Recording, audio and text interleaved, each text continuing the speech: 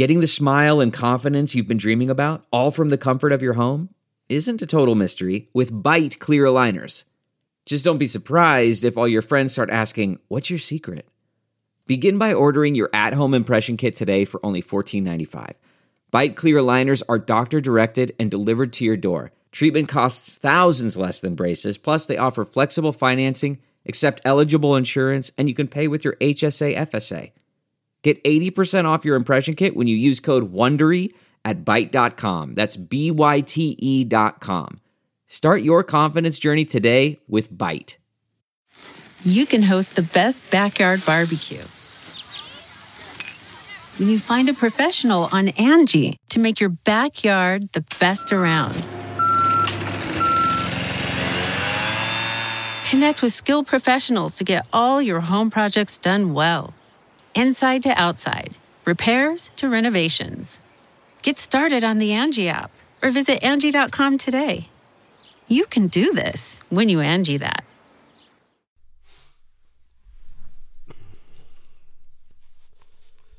All right, what is up, Gypsy Gang? We're back, just starting the week off with a bang this week. I'm calling this like a little bit of a bonus episode. We've got a ton of content coming out this week. Gemma Wilson, she did the podcast with us last week, and then so did my friend Dan Kirby, who's a drummer for Bliss and Esso, 28 Days, a bunch of other stuff. So they did the podcast with us last week, and yeah, really, really rad podcast. But I had a friend of mine, Andrew Cleary, staying with us this weekend. Really good friend of mine. I met him in Thailand last year. Some of his stories and some of his conversations that we've had over the last year have been featured in this podcast, whether I've mentioned his name or not. He's a really, really good friend of mine. He's a big influence on me. He's just like a year older than me. He's got a couple kids, works for himself, does jiu-jitsu, and he's just a guy that since we met in the last year, I've just found myself like repeatedly going to him with advice and ideas and stuff like that. So I just kind of figured that if there's anyone out there that listens to the show and enjoys stuff that I say, that chances are they're going to enjoy what Andrew has to say as well. He's an Irish immigrant. He's lived in Ireland. He's lived in the UK. He's lived in New York. He's lived in Perth. He's lived in Brisbane and now Melbourne. So he's a well-traveled dude, really hard worker, great guy. And yeah, we sort of just sat down to shoot the shit before he flew back to Melbourne.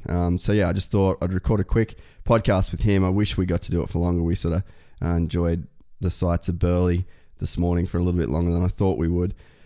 But yeah, so we sat down and did just about 2 hours of just talking shit. I guess we probably talked about jiu-jitsu for the first half and then kind of branched off into life after that. I really enjoyed it. I wish we could have done the standard 3 hours, but I'll get Andrew on again. Yeah, like I said, really great dude, really good friend of mine, and I hope you guys enjoy. And I'll put this one up while I am editing Gemma Wilson and Dan Kirby, which will come later this week. So quick shout out as always to our sponsors. Big thank you to the guys at Boost Mobile. I'm going to do a little bit of content this week around a new offer that they are putting out, which is really good. They're doing A-grade refurbished phones now for like massive, massive discounts. I talked about them on the last episode if you listen to the ads. And yeah, I'm going to actually just make a bit of content around that this week. You can head to boostmobile.com.au to find out more, and you will be able to save like $500 on an iPhone. There's a ton of banging deals. So yeah, check out the website for more info. Also, big shout out to the guys at Nobby Underwear. Everyone knows about the Nobby Nation. You can, for just $20 a month, $20 a month, that's like 4 coffees. It's probably an exaggeration. It's probably like 6 coffees, and you can get a fresh pair of underwear every single month to your door. And they're not just normal underwear. They're about as good at underwear as is made on planet Earth, which is saying something, but if you have owned a pair of Nobbies before, it's not really saying much that you don't already know. All right, without further ado, my man, my brother, Andrew Cleary. You know the drill. You know the drill, man. Keep it true. You got to pull it in even further than that. Courtesy of Joe Rogan. What? Fist away from the face, bro, no? Nah. Closer. He's talking that bullshit, is he? Yeah. Go even closer. You'll hear the difference. Go there. G'day. Hear the difference? Yeah. It's just a bit mad. It's astounding. I feel like it's Yeah. So you feel like it's too close? That's good. I'm so used to it now. It just doesn't worry me. Maybe I have it at too low of a... Yeah, but... Yeah. You're good. I'm good, homie. We're on. We're on. So this is my big homie, Andrew Cleary. This is what I'm calling the Gypsy Tales bonus episode, because this one's just for me, yo. People don't know about that Andrew Cleary yet. No. They're gonna know after this. Not yet. So the story is, me and Andrew met last year on the Lachlan Giles Jiu-Jitsu camp in Thailand. We sort of got off the plane and we ended up we actually were rooming next to each other as well, which was pretty cool. Deadly. So like right next to each other, and we just hit it off, I guess, and we've been mates ever since. And it was interesting because you're one of the guys that you're like a testament to, like, you can make new friends. Like, I was 30 when I met you, and it's like I think some people get set in their ways that you can't really make really good friends, like people you'd call your best friends, like later in life. Yeah, I agree 100%. We met each other when I was 31, you were 30, and I just think that we hit it off straight away. And because I believe we've done a lot of travelling, yeah, I think we adjust fairly easily. Our mind is expanded, or whatever way you want to put it. It's just, I feel like we find that because we've had to move, you being in America, moving around, same as me, I spent 4 years over there, so travel, I believe, brings out true character, and I think you see that in someone when you meet someone and you know they've travelled. I think there's a difference. Do you think? Yeah, no, I reckon you can definitely tell. You can. I think people's perspectives, when you see the ways that people live, and you can see a lot of harsh times, you can see good times, you know, like you can see people that live in all these different situations. Like I don't know, I feel like less stuff is a surprise as well, you know, like you can get those like reality checks, like when we went to Vietnam at the start of the year, and then I got my brother's girlfriend, she was just like shocked by the way people lived and stuff. It's like, it's humbling in a way too. Yeah. When you do go, especially those Asian especially countries. Asian, man. Yeah. There's not like, I have so many friends that have travelled everywhere. I have friends that live in America. I have friends that live in Europe, and they say like, you know, I've been here, I've been there. I don't think you've been anywhere until you've been to Southeast Asia. Yeah, dude. That's my opinion. Like, you know, it's just a different way of living. I haven't been to South America. I'd say that's pretty similar. Yeah, with eye-opening. For me, it was Fiji. The time I went to Fiji and seeing how humble the people were there and how happy they were. Yeah. It was like a little switch in the role for me. I don't think... I had been to Bali, I think, at the time, and maybe a couple of other... I think it was just Bali, but when I went to Fiji and seeing how humble they were, like there was someone...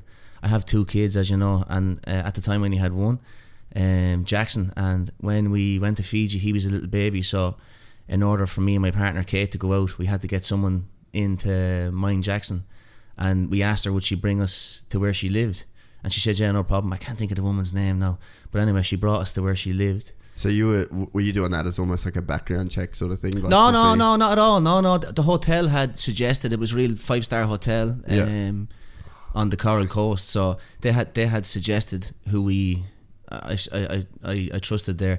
She used to work in the hotel. It was like her semi-retirement sort of a gig. Like a gig. Yeah, like a retirement.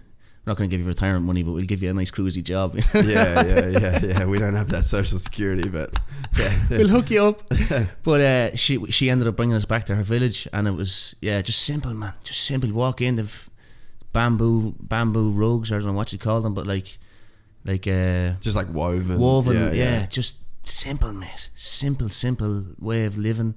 Single pane windows, not the ones that tilt open. Yeah. Slats, like the glass slats. Just a simple way of living. Such a simple way of life, and so happy. And just happy. Happy with basically nothing. What we take for granted, first world problems, you know. Yeah.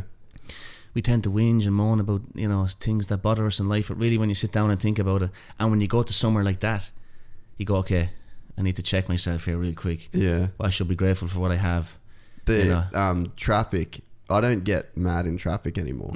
Just from spending time in like, well, I've been through like a little bit of South America, and it's super similar. Like just the way I went to Costa Rica, and it's like it's like the random things that hit you and give you like a bit of a gut check or like perspective. Yeah. And you know what it was for me in Costa Rica? Everybody's lawn was immaculate.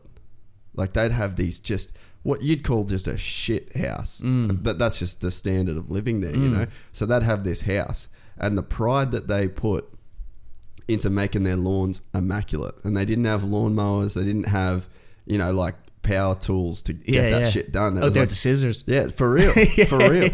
Like I drove past and this dude's like chopping his like his edges with scissors. And like his lawn was immaculate. And like they had just like, it's like red volcanic dirt there. Yeah. And they got these handmade brooms just sweeping everything out. And it's, I don't know, there's just like a simple pride in their lawn. Yeah, and just like having these lawns and their houses immaculate. And it's like, I don't know whether it's like here, you just think if you're in a low socioeconomic, people don't have the same pride in that stuff. But I don't know. There's just... No, I know what you mean. It's like they hold on to something that they can have pride in them countries. Yeah.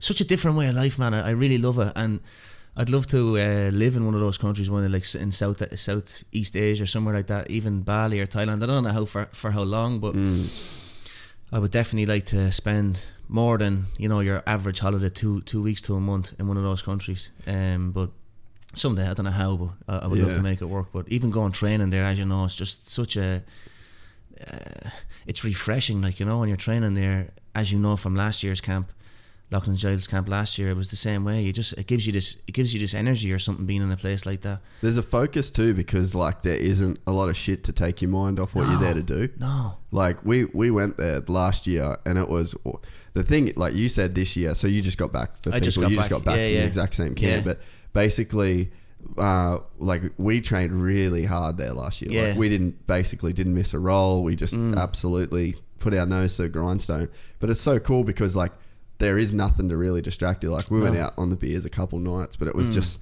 went there, such a clear focus. Get up, breakfast, train, juice on the way back, walk back. Like we walked everywhere. Fruit juices for those who were listening. Yeah, we weren't hitting it. Not on Mexican juice. Yeah, but we don't get it twisted. Yeah, we get like a fruit juice from the juice stand. Yeah, walk back, hit the pool, wash your clothes, have a nap, and then you do it all again, and then dinner, and then, you know, a smoke by the pool, and then bed. Like, well, last year we went on a lot of the tours. This year I didn't do that. Go on the tours? Man, no. I was just too tired last time.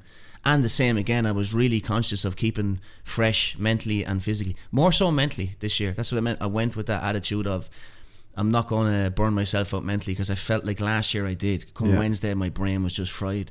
And also I have confidence in my learning. I know what way my body works now. I know what way my mind works compared to last year. Last year I didn't understand that. So what did you do differently this year? Trained under Loughlin for a year. Yeah. Trained under Loughlin Giles for a year, and I believe that not only have I learned, I've spoke to you about this before, but not only have I learned jiu-jitsu, but I've also learned the way my mind absorbs information training under Lockie. And so we're different with the way we learn, I reckon. Yeah, 100%. Like what do you, like what would you say is like your optimal learning? I think that trial and error. Yeah, okay. Trial and error is mine. I think you're 100% right. We're so different. You can, in ways we have a very similar style. Yeah. When rolling, the two of us are sort of lanky. You're 6'2", are you? Or 6 foot. Yeah. 6 foot. I'm 6 foot as well. Sort of 6.5, and same sort of body type. I'm a little bit heavier than you are, but yeah, I think our learning is different. As in, you more sit down and watch tape. I watch tape as well, but I'm more so. You're theory, I'm practical, I believe. Yeah. Yeah, I think that's the difference between our learning abilities, our learning, the way we, you know, absorb information. But that's the difference, I think, this year between this year's camp and last year's camp. Again, you don't only just grow in jiu-jitsu, you grow as a person as well. I think doing jiu-jitsu, where you're learning how your mind works, how your body works, what to do, what not to do. So yeah, that was the difference between this year's camp and last year's camp. I wasn't going out doing 5 rounds Monday, 5 rounds Tuesday, because it's 5-minute rounds, mate. You're doing 20. You're doing 50 minutes of hard rolling a day, and expecting your mind. And I've went from training 4 times a week. I tried to get between 5 and 7 hours of training in a week to doing 4 hours a day. Yeah. So day 2, you've done your weeks. Yeah. You've reached your week's quota of what you would normally do when you're at home. Yeah. So obviously, I work in construction. I'm a carpenter, so that's physical. So that gives you a couple of hours as well, but still, I didn't burn myself out. That was the difference, I think. I don't know whether that's with age, or with experience, or it would have just been experience. I wonder if I would have done it differently last year, because like I was fit last year when I went into that camp, and I was just hungry as fuck to get it done. But I wonder, I haven't really thought if I would have done it too much differently. I probably wouldn't have rolled as hard because I remember my fucking forearms Same last as year, like cooked. This year, going, this year they were cooked as well. Really, you got cooked again like that? Just from my wrist to my elbow was like every time I was finishing training, I was shaking. Yeah, my hands were shaking.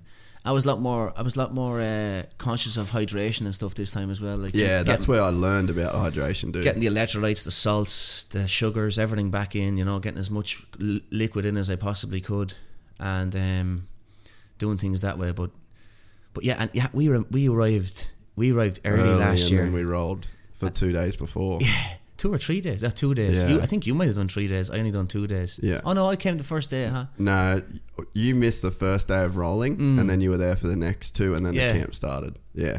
Yeah. So what an experience that was. It was ridiculous. And even talking to people this year in the camp, the amount of people that had seen your video, who knew me from the video, who had booked the camp because of the video, and now are listening to your podcast. It was like it done full circle. It was like insane. These are guys, one guy from America, from Henzo Gracie's gym, Cal, another guy from Canada, Ian.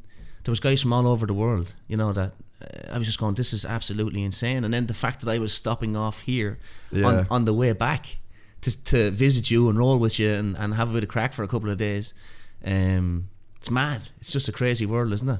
Yeah, it's fucked, like. And we talk probably 4 times a week at least, you know. We nearly talk every day, so it's like it's true. Yeah, that's what I mean. Like, you don't expect that.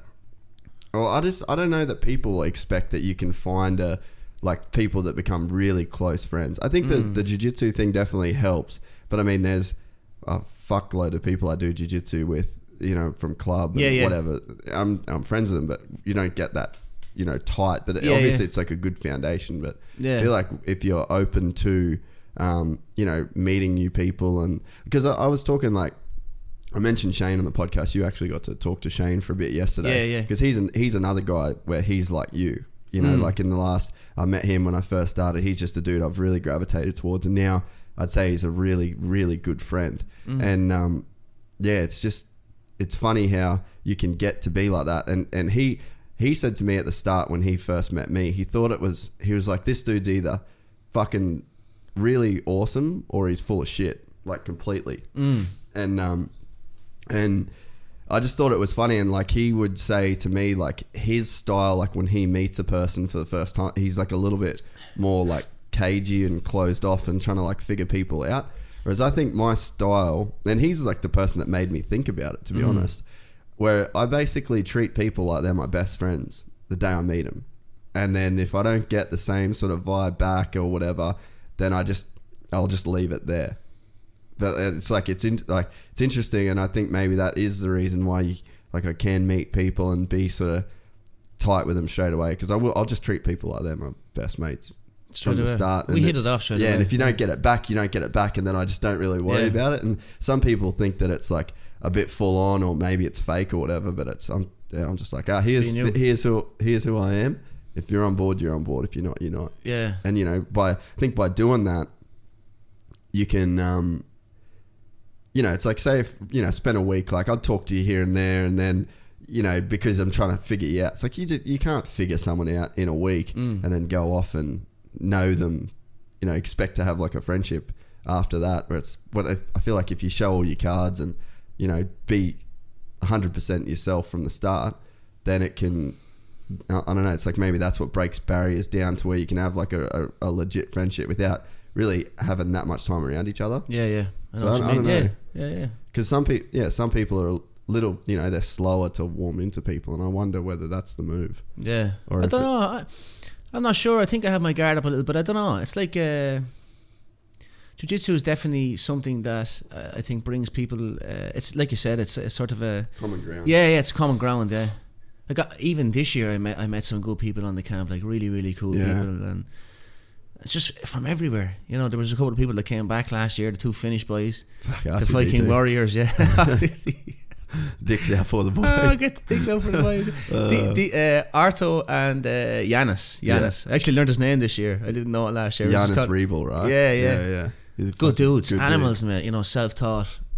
Well, they aren't self-taught. They're in a gym in but Finland, they are pretty self-taught, really. Yeah, man. They're leg lock wizards, man. They grab a hold of your foot, and you got to hit the panic button. You got to know what you're doing. Yeah. Either get out of there or know what you're doing. Otherwise, your ankle could be getting sent off and take it back to Finland. add it to the wall. Joe, yeah, like Big Bad Joe last night. Big Joey Goodall came and rolled at me and Jace last night. He's Olympic, Commonwealth medalist. So he got third in the Com Games heavyweight, eh? No, he was third in the world. Third world titles. Yeah. In the World Championships. Solid boxer, heavyweight boxer, up and coming, future champion in my opinion. But he loves jiu-jitsu, and he came and rolled with us last night, man. He's just a natural athlete, isn't he? Almost ripped my fucking leg off. Almost took JC's foot back with him, man. He's 104 kilos. 104 kilos of solid Australian animal, man. That's what he is. You know, and you're like, coming from Ireland, I always pictured like, Craig Jones and Big Joey G walking down the beach with a surfboard under their arm. You know, that was my stereotypical, Aussie, stereotypical Aussie dude. You know, with the hat on, with the corks hanging over, with a surfboard under his arm, like in a can of Foster strolling down the beach. Yeah, it's not like that. But oh fuck! But it is like that with them. Yeah, it is. So he came and rolled. I think he would have only trained a handful of times. Yeah, a dozen times maybe. But you can just feel like it's crazy because you can just feel an athlete. Like that motherfucker's a legit athlete. Yeah. And like I didn't really go on top. I just sort of like played guard with him. But like fuck, there was some stuff that he was doing that's just like so impressive. Like it's people don't get that kind of coordination until like later stages of jiu-jitsu. He's put serious amount of hours into training. Even we went away to Byron for the weekend. That was half the reason I came here, see you, and then go to Byron with the boys for the weekend. Stayed in one of my mates' beach houses in Broken Heads. But he is a phenomenal athlete. Big Joey G is, man. Solid dude. You're not the type of dude you want to have on top of you, that's for damn sure. We were watching some of his fights last night, and it's like his fucking forearms. He's like he's got the longest wrist to elbow I've ever seen. Yeah. And he throws fucking uppercuts like front kicks. Yeah. Like it's crazy though. Solid, yeah. It's like so much leverage, eh? He's really technical as well. Like I said, we went to Byron and he was going through some of the systems that he's trying to introduce. Not introducing to boxing, but he's trying to come up with his own little system. I think jiu-jitsu has opened his mind to systematically breaking things down. I think that's something that boxing is missing. Yeah. In relation to, like, there's no sort of a set way of, although his coach Glenn has his own little system inside the boxing game, but I think it's an open market there. It's an open book at the minute, really. Yeah. Not even if there's someone not trying to make money off it, but I believe there's a lot that boxing can learn from jiu-jitsu in relation to the instructional DVDs, all these different things, all this knowledge that people have that really are... Do they not do like instructionals for boxing? Not really, mate. They had one years ago. It was a title, like a 12 or 16 part title DVD collection. I don't know what you'd call it. I remember I downloaded it. It was like Jeff Fennick had a few of them. Yeah. He was showing you how to do some stuff, and there was another Canadian guy that's in Lomachenko's corner. I can't think of his name. He used to train David Lemieux when he was going for the Junior Olympics and stuff. Grey-haired guy. He's a French-Canadian dude. But he also had a few DVDs that taught you how to do it. Freddie Roach had some as well, taught you how to punch and stuff. But I just don't think it's not done enough. I don't think it's done enough. I don't know what the reasoning is. Maybe it's not as popular as jiu-jitsu. Maybe there's not as many guys with that sort of like the knowledge. Yeah, but that type of way of learning. Maybe it's like trial and error. I'm not quite sure. Jiu-jitsu is a little bit nerdy sometimes when it comes to stuff like that. You know, you've got guys that are really. I was only explaining this to one of the lads that works with me before I went to Thailand. Like, we went out for a few beers one night. There was like a rocket scientist, a carpenter, an electrician. Was this in Melbourne? Yeah, a lawyer. Yeah. You know, really and truly, when you're on the mats, you do not know who's on the mats with you. You know, like it's such a vast group of personalities and body types. Yeah. And really personality types. You know, such a different group of people. You know what I'm saying? You don't know who. Like, I think if you go play AFL or you go play soccer, for instance, it's usually tradies. You might have the odd office guy here or there, but it's like the same sort of personality group or personality type. Yeah, it's very, and the thing with jiu-jitsu, to be like really good at it, you don't have to be an alpha male. No, like not at all. Yeah, I always find it interesting too, because like, so Callum's a perfect example. So Callum come over, he's a friend of mine from the gym, and he's 24, and you rolled with him. He's a brown belt, like he's a high level dude, and you thought he was my age. Yeah.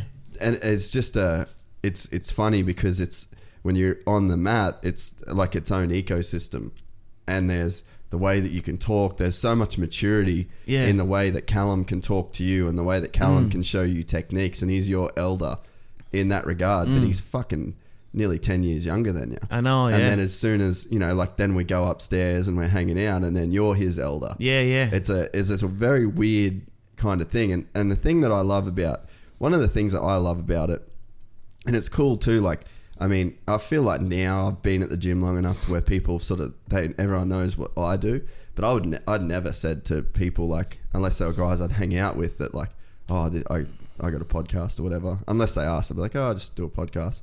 But, you know, it was up until a couple months ago where people would just ask me what I did, like still.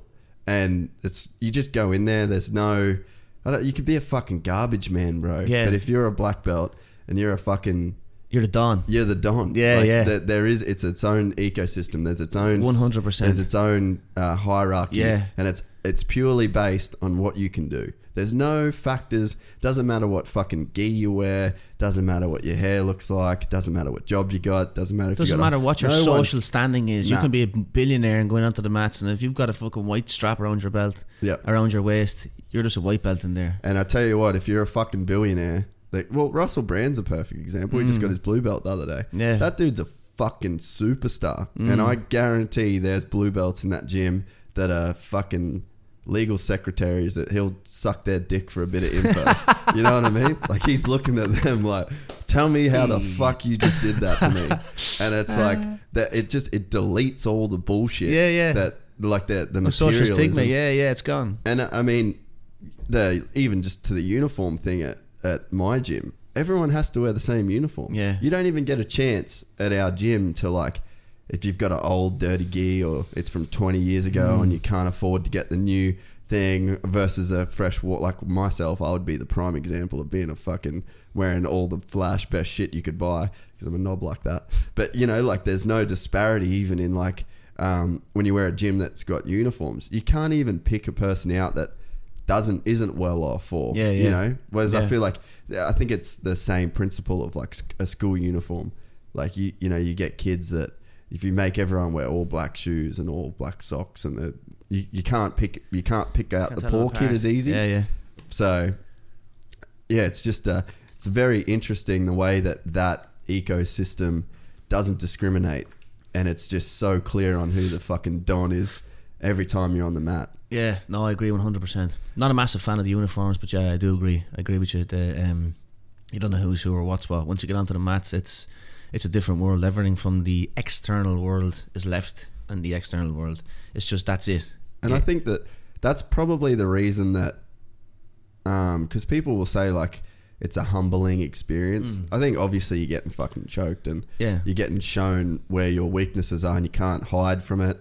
Like, you don't get a choice. If you roll with this guy, you're getting fucked up. Yeah. And you have to be humble. You can't be a little bitch about it. You got to take your lickings. But I also think there is an element of just that where it's like it all that other shit doesn't matter when you're in there for the, you know, say you spend 7 hours a week. It doesn't matter that you're a carpenter. It doesn't matter that you've got a difference what you know. It's and I think it's just like a true self. It's based on the skills that you've got at the time, and then I think you do take that with you outside of the gym. 100%. And I mean I know, like, doing well at the state titles. Like, I got champ. But I felt humble from it. You know, like, you'd think that if you won something that was like that, and it's been a goal, and you've been fucking working your ass off to get it, that you'd be like, get puffed up. Because you go back to the gym and get your ass spanked. Yeah, true. You know, you can just make a difference how many medals you have around your neck. Go to the gym. There's some dude that won them 10 years ago. He's going to show you what's up, and it's as simple as that. Respect is earned. It's not given. It's not given in there. It's earned. You have to earn respect of, as you said, your elders, which are the guys who have higher belts than you. You're not too long getting your ass handed to you. And one thing that I have, there's a guy called Sean. I'm not going to try pronounce his second name from our gym in well, he's St Kilda or Absolute Collingwood, not St Kilda. I train in Absolute St Kilda. But when he got his black belt, he recently said, you know, your worst day is someone's best day. Yeah. So you go in and it's something that will stick in my head forever. You know, it's something like you go into the gym and get tapped by someone who's never tapped you before. They've left the gym feeling like, you know, $1 million. $1 million, bro. They've left the gym thinking, I can't believe I just got him.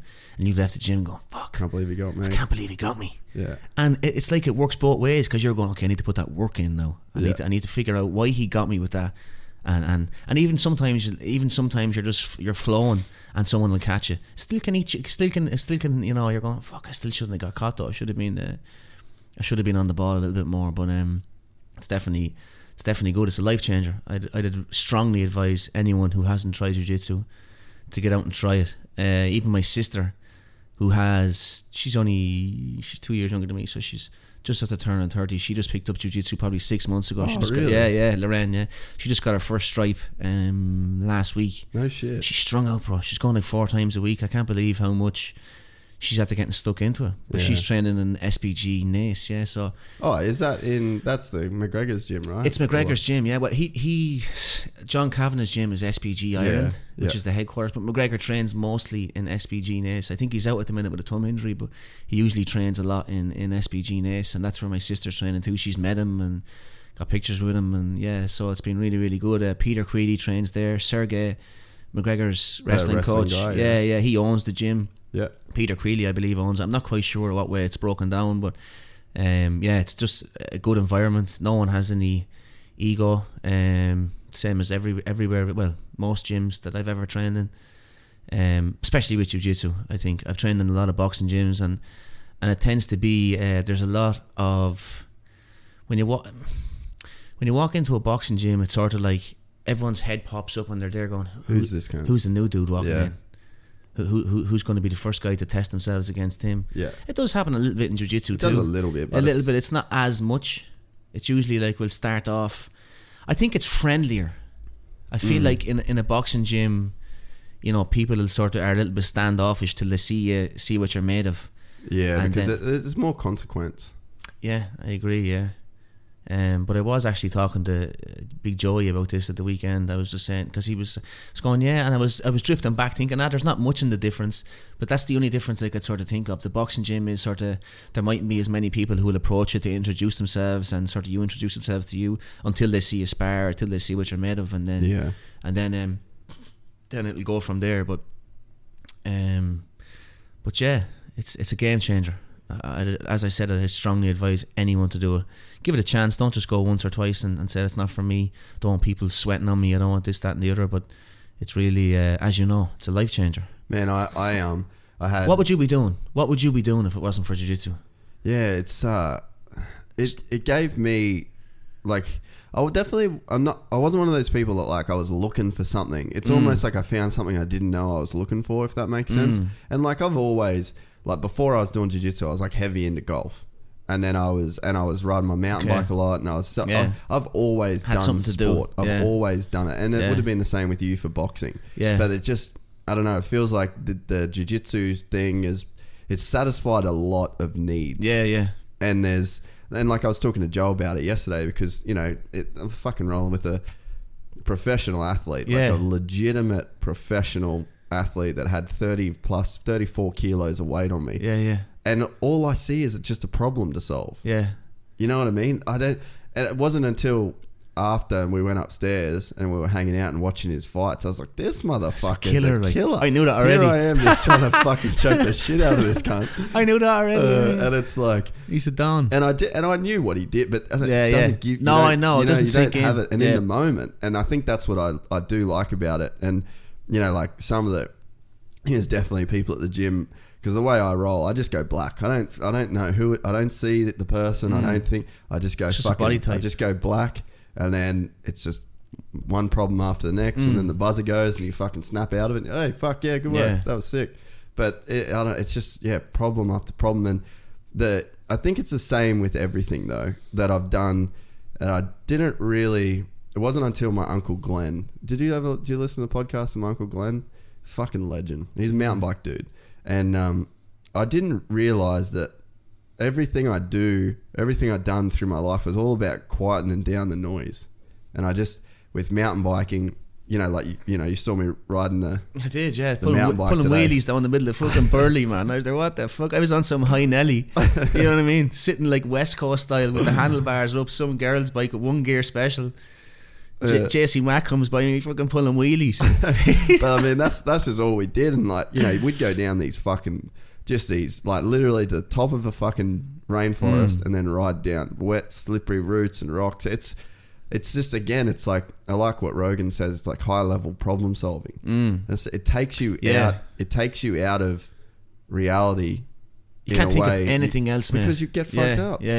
And you know, with mountain bikes, I knock my fucking teeth out. Like, I've had, you get hurt, and it's like, the greater the risk, the more intense the focus has to be. Yeah. It seems to be. I used to ride racehorses, a steeplechase jockey when I from the age. You're fucking mad. I can't from the age of 14 that. to 19, and I just got too big. But it was the same, and even when I boxed, it was the same sort of a. It's like time slows down when you're actually in a competition. It's the very same feeling for me. Yeah. As being in a steeplechase race, as being in a boxing fight, as being in a jiu-jitsu match. I felt like it's the same. Like time slows down.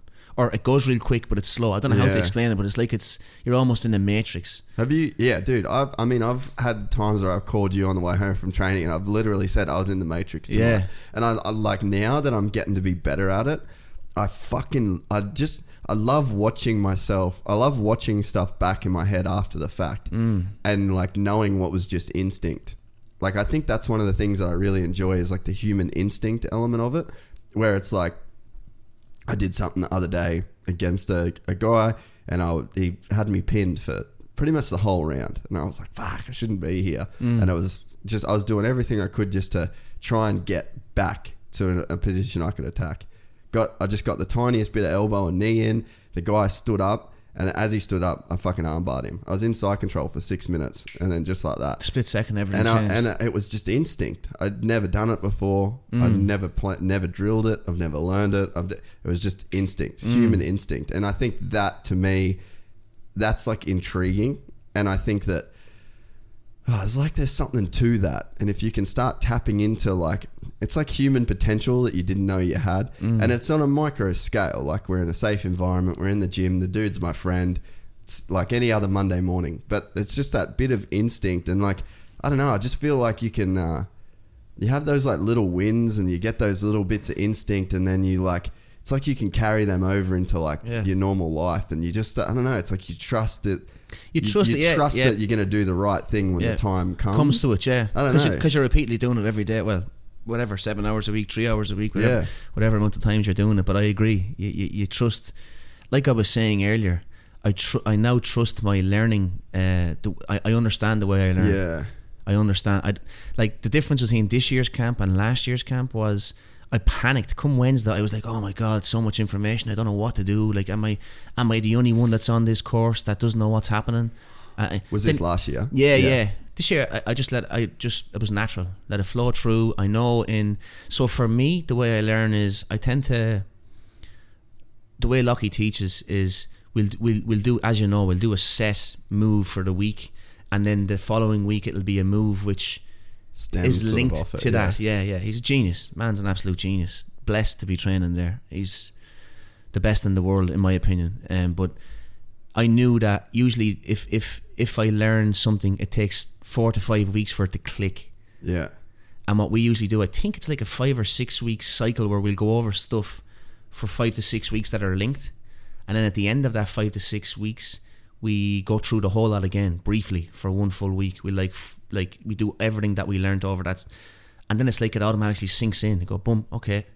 I now remember that, and that's it, and it starts working for me from there on out. So I trust the process now. Yeah, I guess that's what you're getting at. Jiu-jitsu has taught me that, to trust the process. Yeah, it's gonna work. Just stick with it, and you can't get any worse. It's another thing, as simple as it may sound, and as idiotic as it may sound, that the more you do something, you can't get any worse. Yeah.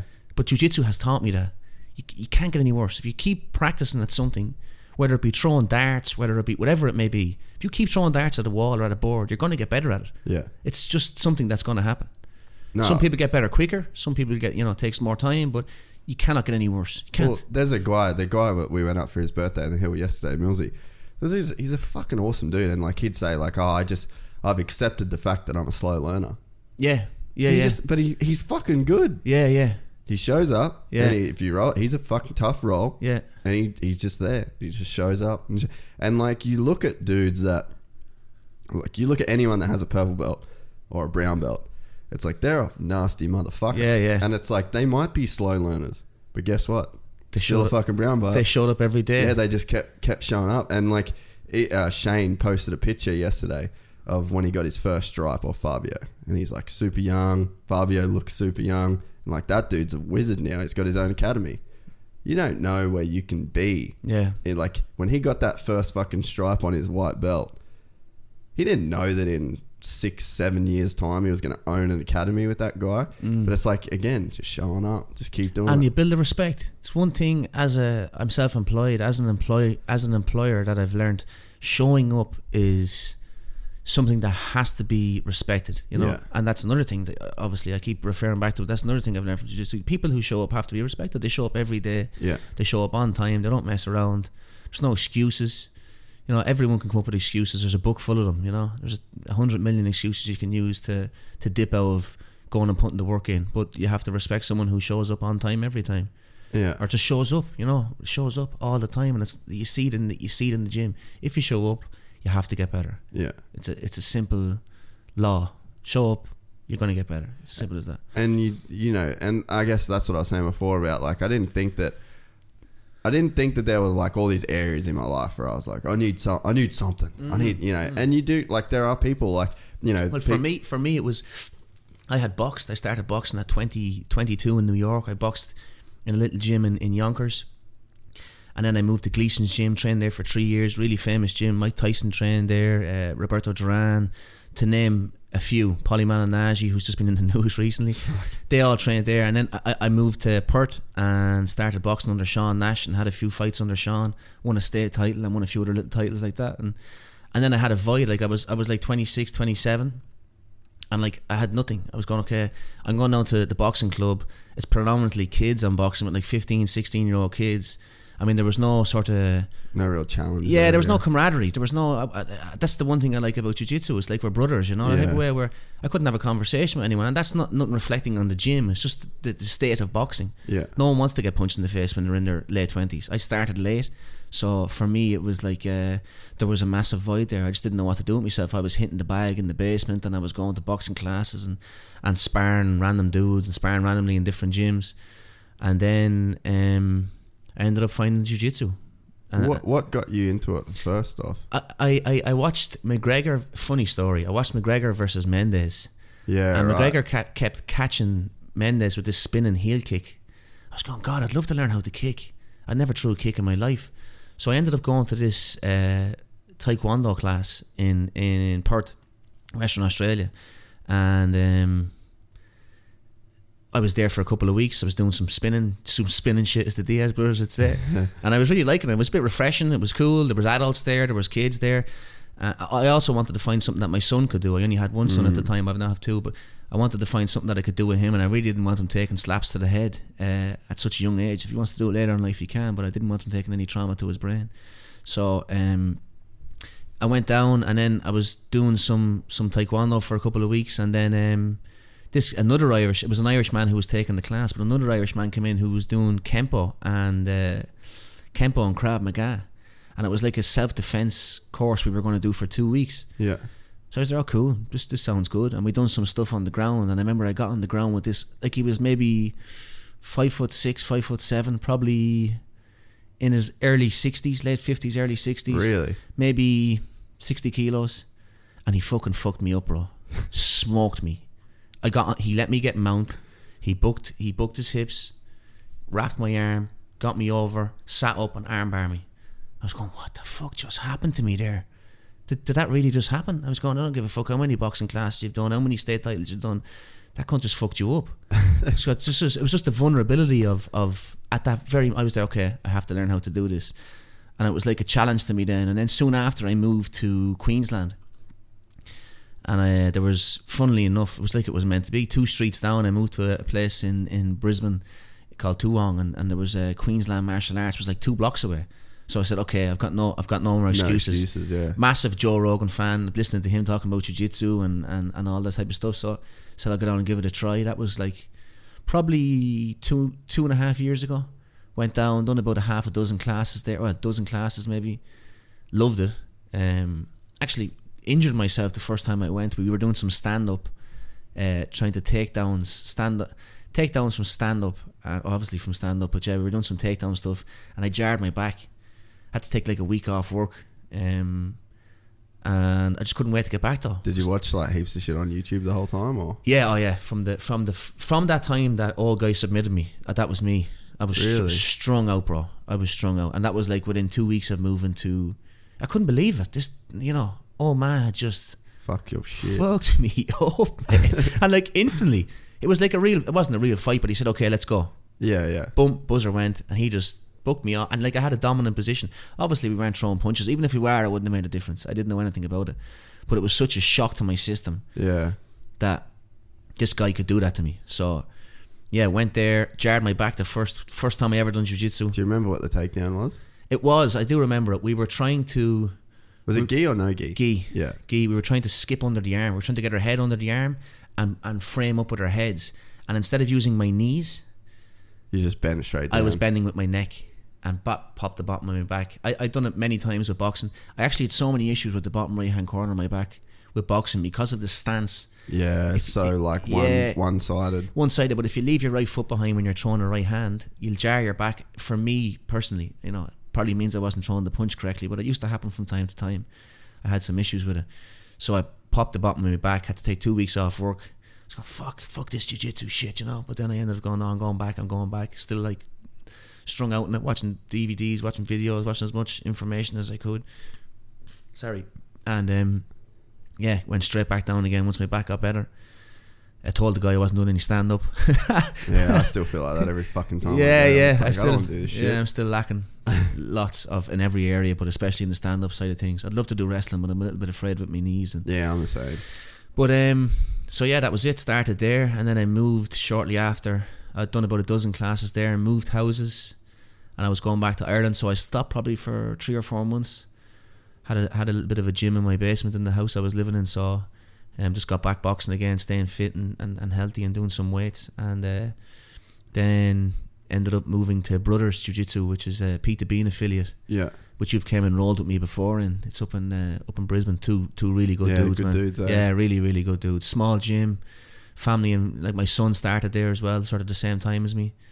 And that was it. Went to Lockheed's, went to Absolute St Kilda a year ago by accident. Really? So you didn't know about Lockheed before you went there? No, man. What happened was, I obviously knew who Craig was, Yeah. I knew who Craig... Fuck Craig Jones. Yeah, fuck Craig. Yeah, fuck Craig Jones. But I ended up...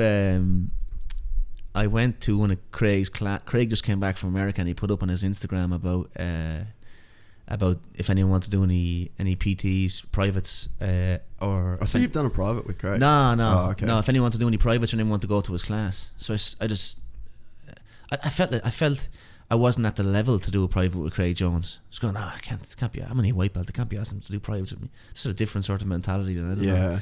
But so I ended up going to one of his classes in Absolute Collingwood, which where you done the podcast with him. Went there, done one of his classes, and he said, you should come. I had literally just got my blue belt a week before I went to Absolute to start training in Absolute. So I went to Craig's class on the Tuesday. Fresh blue belt, bro. I didn't know what a heel hook was. Wasn't too bad in Collingwood. Collingwood's probably one of the sort of, it's more MMA based than St Kilda. St Kilda's pure jiu-jitsu. So it wasn't too bad. And then he said, come over to the advanced class on Wednesday.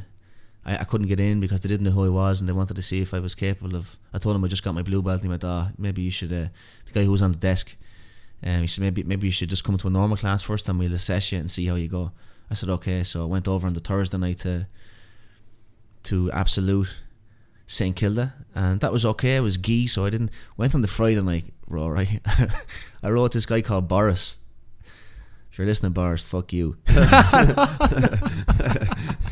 He's a good dude, but I ended up rolling with him and he tapped me like 50 times at least with heel hooks, just like heel hook. I felt like throwing my blue belt into the bin and quitting. I was just going, I don't deserve this thing, but it's just a different game. Yeah, it's just a different game. So that's how I felt with you on Friday. Yeah, it's like fuck this shit. It's just a different game, though. You know, so if you don't do it, it actually has fired me up a little bit, to be honest. Yeah, like I want to go maybe once every couple of weeks, just get with some boys that do it and just start figuring it out, because why would you ignore 50%? Why would you ignore 50% of the human body? Why, Jason? Fucking weirdo. Why? He's a genius. Yeah, he's a genius. But yeah, like when there's like a whole area of sport that you don't do. You don't do, and people are so afraid of it, man. But genuinely, I've touch wood, touch every bit of timber I can. But genuinely, I've never got an injury. I've said this to you before, that the Estima lock, I think, is the most dangerous move in jiu-jitsu.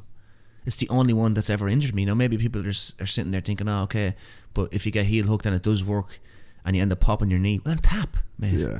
As soon as someone gets you, it's an eye contact thing. Like, you know, as soon as someone gets you in that position, if you want to be a tough guy and play heel hooks, you're going to get your knee blown out. Yeah. It's as simple as that. So for people that are listening that don't know jiu-jitsu, basically there's a move, and it's sort of like recently come into prominence again, like maybe in the last 3 or 4 years, but basically you'll use your legs to control a person's upper thigh, and then you'll basically expose their heel, which is sort of ends up down by your rib cage, and then you'll rotate their heel counterclockwise and then put pressure into their knee clockwise, and the force that is generated by the heel, because it's such a long lever of your body, puts so much like rotational force on your knee. If you let someone do that and you don't tap, or you roll and add any extra pressure, you completely destroy the ligaments in your knee. So mechanically, it's a very dangerous position. And I mean, every position in jiu-jitsu is mechanically dangerous. Like, that's what it's designed to do. Kimura is the same. Kimura, have you seen the videos of people's fucking arms snapping in Kimuras? I think the best way to explain a footlock is, okay, if you put your foot into a vice grips and try to spin and do a 360. Yeah. That's exactly what's going to happen. You're that's the same thing that's going to happen if you have your heel and you try to spin. It's just someone has your foot locked down, and you're going to blow every little ligament in your knee completely out. The thing beyond repair sometimes. I think like everything is dangerous, but I think what makes the heel hook so dangerous is it's not more dangerous, but I think it's just the time that it takes for that injury to repair. Like if you don't tap to a Kimura, you break your humerus bone, 6 weeks, you're in fucking plaster, maybe you need some surgery for some metal, you get back and you're ready to rip. But if you fuck your knee, you might never come back. So I think that's the thing. But I mean, you heel hooked me fucking 50 times the other day. Yeah. And like, it's fine, you just tap early and tap off. And I'm not yanking. It's not as if I'm going to sit there and pull on your heel. I'm not going to put hard that shit. Yeah, exactly. Or for anyone who doesn't know about it, or who is interested in learning about it, there's a great documentary we only watched this morning before we came down to do the podcast, which is Stuart Cooper and Dean Lister, which is brilliant. He was like one of the original leg locking experts, and he's got a really, really good documentary which Stuart Cooper's only put up in the last couple of days, which explains the sort of history, a little bit of the history behind the heel hooking and leg lock scene. It's like a completely different game. There's some guys in Absolute St. Kilda that just specialise. That's what they do. They grab a hold of your foot. They might have 20 kilos. You could have 20, 30 kilos on these guys. If they get a hold of your foot, it's over. Not only are they snatching your foot up, but they're dropping your hips down onto the mat, getting your two legs together. So basically, like you're hog tying someone. Yeah, that's what it is. Hog tying someone and snatching on their heel. That's what it basically is. Like the likes of Jeremy Skinner and all these, like Craig Jones, Lockie, all these guys. They get a hold of your foot, man. You're in big trouble. There's definitely a part of, like, because we don't do any of it at our gym, as you know. There's definitely a part of me that enjoys the fact that I'm gonna learn. Like, I'm learning more, because I feel like you can definitely branch off. Yeah. And you can literally win the world championship just on knowing those systems. Yeah. So there is a part of me where, like, I'm never going to be an ADCC champion, so it's like I am I am grateful that I do get forced to really focus on the rest of jiu-jitsu. Jiu-jitsu, yeah. That's one of the reasons why in our gym you can't, as a white belt, you can't do heel hooks. You can learn them, but no one can do them on you. And you can't do them. You can't do them anymore. You can do leg like straight ankle locks, but you can't do any heel hooks, which I think is excellent, because otherwise you start falling back. For anyone who knows anything about jiu-jitsu, you end up falling back instead of trying to pass the guard, which is the legs. The guard is the legs in jiu-jitsu. Instead of trying to pass the guard, you end up sitting back on a heel hook or doing a leg drag and sitting back on a heel hook. So it's that there's a method behind Lockie's way of thinking. Yeah, you can't start doing that as white belts. Even early blue belts, it's almost like an unfair advantage for someone who doesn't know what they're doing. Yeah, you know, as you know. Yeah, it's a different game. But it's definitely something that I do want to put time into. But again, because I want to be rounded. Yeah, I want to know exactly everything. I want to know all of the things. You'll never know everything, but get as much knowledge as you possibly can. Yeah, and that's the other thing. Like, you will never know everything. No, never. It's fucking crazy. Especially with your body type. You might know everything that suits your body. No, you probably won't still, but certain things will not suit your body type. You know, it's just the way it is. Small people have certain moves that work for them. Big people have certain moves that work for them. So it's all relative. Yeah, that's why. Yeah, it's that's what makes it even crazier. Again, there's so many little just games within games within games for days, man. For days and days and days. You can. And it's crazy too. Like with me and my triangles, like I'd say that's probably my specialty. And then you get so good at one thing, and then people know that you're good at that thing. So then they start giving you other things because they're giving you those other things. Then you might get really good at straight footlocks because people are avoiding. They don't want to go into that place, and then you go down that rabbit hole, and it's a crazy deal. You have to be something I'm very conscious of. I'm only early in my jiu-jitsu journey. I'm doing it 2.5 years, but something I'm very conscious of not becoming reliant on the one thing that gets you the W's. So Kimura, I like the Kimura. I like the Kimura trap. It's something that works well for me, but I just have to be careful not to rely on it solely. Otherwise, you end up getting really, really good at that part of your game. So I'm always trying to branch out and learn new things and making sure that I am rolling with people who make me uncomfortable. I have a bit of a system. Again, since we've done this study early this year, where he was trying to figure out the best way for people to learn.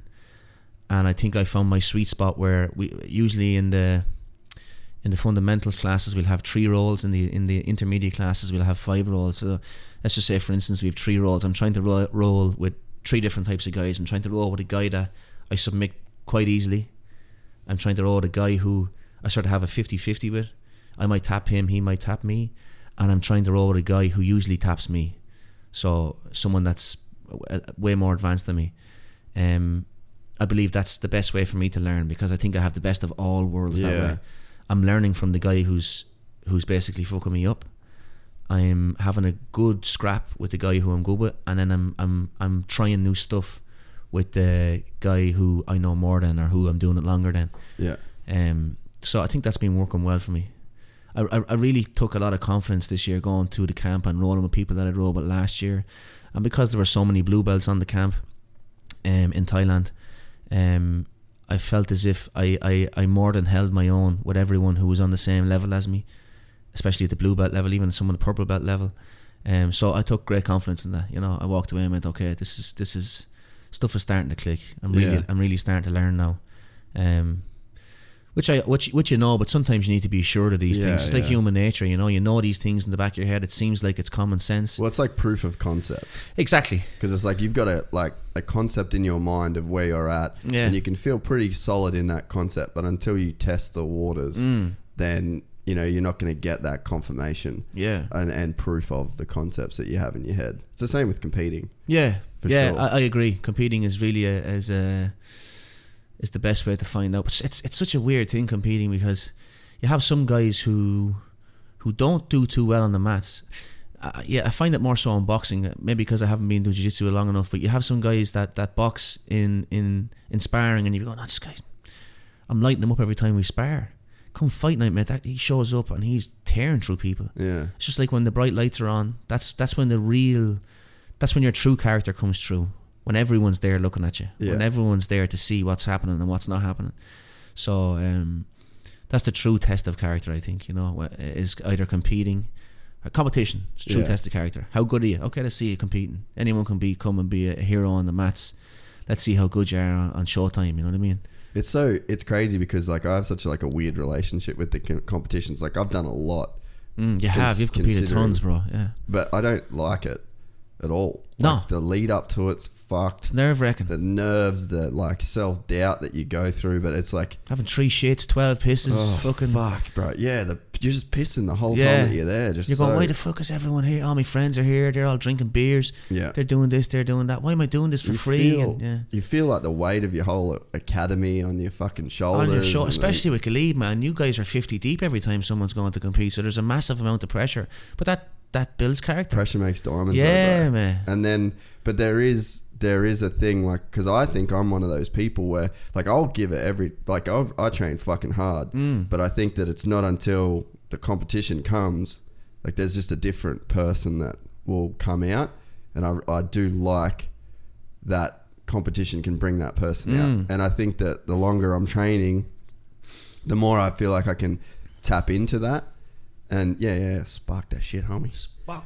The more that I'm training, I think I can actually channel that guy in the training room. But like, I don't know, there's something different about when the shit actually counts. There is the people there watching you. Again, show up. Who's going to show up on fight day? Yeah. Who's going to show up and get in and show their true character? But Ash in this bitch too. Yeah. But yeah, there's a weird thing, but it's like that instinct too. There's like an instinct that comes out in that competition, and it's just like, where the fuck does this guy live all the time? You know, like where is that guy? Like, I need that dude when I'm fucking walking down the street, or I need that dude when I'm in business, or like, I don't know. I feel like it gives you that there's confidence that person exists within yourself, and it's because that dude's been tested. And I don't know, it's like, because there's so much like self-doubt, man. Like I'd go, like right before I'm gonna go to sleep, sometimes like I got the nationals coming up,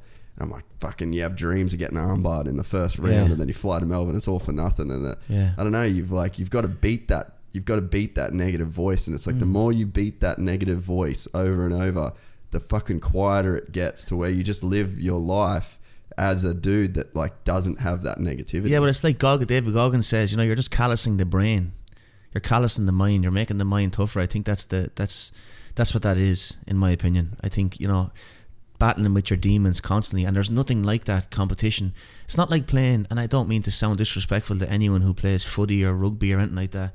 It's just not the same. It's not the same. It's you're doing it by yourself. Everyone's looking at you. It's like, if you lose, you lose, you know. It's not, oh well, I didn't get past the ball, or I didn't you know, none of that shit. It's you. It's on you, man. You didn't show up, you didn't perform, you didn't do whatever. So I believe that's an added pressure, in my opinion, to an already high pressured situation. Yeah, you're going to, because it's a fight, mate. It really is a fight. People think, jiu-jitsu is a little bit more. I hear a lot of the MMA guys saying that there's a lot less pressure, which I'd imagine there is. Yeah. You don't have the pressure of getting knocked out in front of everyone, but you do have the pressure of looking like an idiot or performing badly. Because that's all it is with me. I'm not afraid of getting hurt. I'm just afraid of letting myself down. I know what I'm capable of. So if I don't show up, I beat myself up. You know, I'm going, why the fuck did I not show up today? What was wrong? What did I do wrong? I've been doing this in the gym. I've been doing that in the gym. But again, you can do what you want in the gym. It's when the bright lights are on. It's who shows up. There's definitely a thing to like how hard you can train. Like, so when after the state titles, one of our coaches, Henan, who you know good, he was in Bali, and then he come back and he's like, what was different? Why'd you do good this time? Like, why'd you do so well? And I was like, all I said, I was just like, I just fucking trained so hard. And like, I honestly got to the point, like, there was a point when I got to the comp, I was just like, fuck it. I couldn't do anything more. I was watching fucking DVDs. I was training my ass off. You've done your best. And then there's a comfort that comes with that, in a way. You know what I mean? Like, you just go, fuck it. Like, I can't, if I get beat here, What else can I couldn't do any. Yeah, I couldn't do yeah. anything about it. I've done everything I fucking can to avoid getting beat by this guy, and it didn't happen. It's fine. It is what it is. And then there's a certain like attitude in life where I think that like how many people truly give it everything, and then they can get to, you know, say you get to a business meeting. You've got a meeting with your boss. You got to present what you've been working on for the last 6 months. You know when you feel fucking nervous and fucked up inside and like, oh, fuck. It's because there's probably a part of you that knows that you could have done more. Yeah. But it's like when you can get to that point, anything you do in life, it's probably the same with raising kids, the same with owning a business, the same with the way you eat, the same, like, if you fucking get to critical junctures in life and you get to an event or a big meeting or whatever that opportunity is for you to show, you know, your true colors. If you have that nervous energy inside, it's probably because you didn't do everything you could. You could have done, yeah. You know, and it was just, I think that's probably what I took the most out of that comp for me is I got there and I wasn't nervous. I was nervous all the way up to it until the time it was there to go. And then I was like, you know what? I've done everything. It is what it is. I couldn't do anything more. I fucking tried my hardest. Well, I know how hard you train, so that's something that you obviously could have done in every competition. I know you train like an animal, so I know that's something that you could have done every single time you've competed. But obviously, that's just coming with experience as well. You know, that side of things. And I think that, like, I don't know, maybe it's like a bit of experience of like accepting that you have done as much. Yeah, yeah. If that makes sense. Well, what else can you do? I mean, like you said, I've done everything I possibly can. So if it works, it works. If it doesn't, it doesn't. But it's just letting go, isn't it? Letting go of emotion instead of trying to hold on to an emotion and letting it ruin the moment or whatever you're going to compete in. You just have to let it go, move on. You know, compete your best like you did, and like, smoke some fools. Yeah, and if I lost, I fucking lost. Yeah, you know. And it's like, I don't know. I'm glad I didn't. But at the same, and like with nationals coming up, it's the same thing. It's like I was saying to you this morning, I was like, fuck, I know in my heart I probably could be training more. But I mean, I'm giving it, like, you know, another big thing, like I had a couple of times training where like I just didn't show up with the right attitude and I'd have shit sessions. Yeah. And I really got into the habit of like, you know, do you guys you don't really line up before class, do you? Before class, no. We just no just line shake hands at the end, eh? At the end we line up in belt order and all that sort of stuff. We shake hands or slap hands. But yeah, with us we line up belt order before class. Yeah, before class. Does he say we don't be throwing usses around either? Yeah, no, we got the strange thing. We got that's traditional Brazilian jiu-jitsu. We FAB at its finest. So we get there. Fabio maybe say, you know, good training. He does his belt promotions before class too. Like if someone gets before, yeah, which I fucking think that's cool. Yeah, then you get to train as the belt. Yeah, everyone comes from like biting at his heels. Yeah, everyone does come pretty fucking hard. But yeah, so I got to a thing where like I noticed there was a few times in a row I'd be like, then I'd talk to people. I was a bit flat tonight. Blah blah blah. But like, there were times where I'd go there with a bad attitude, and then I noticed it. I was like, because I really felt it before class in that line. I'd look down, because I'd always look down like, who's here?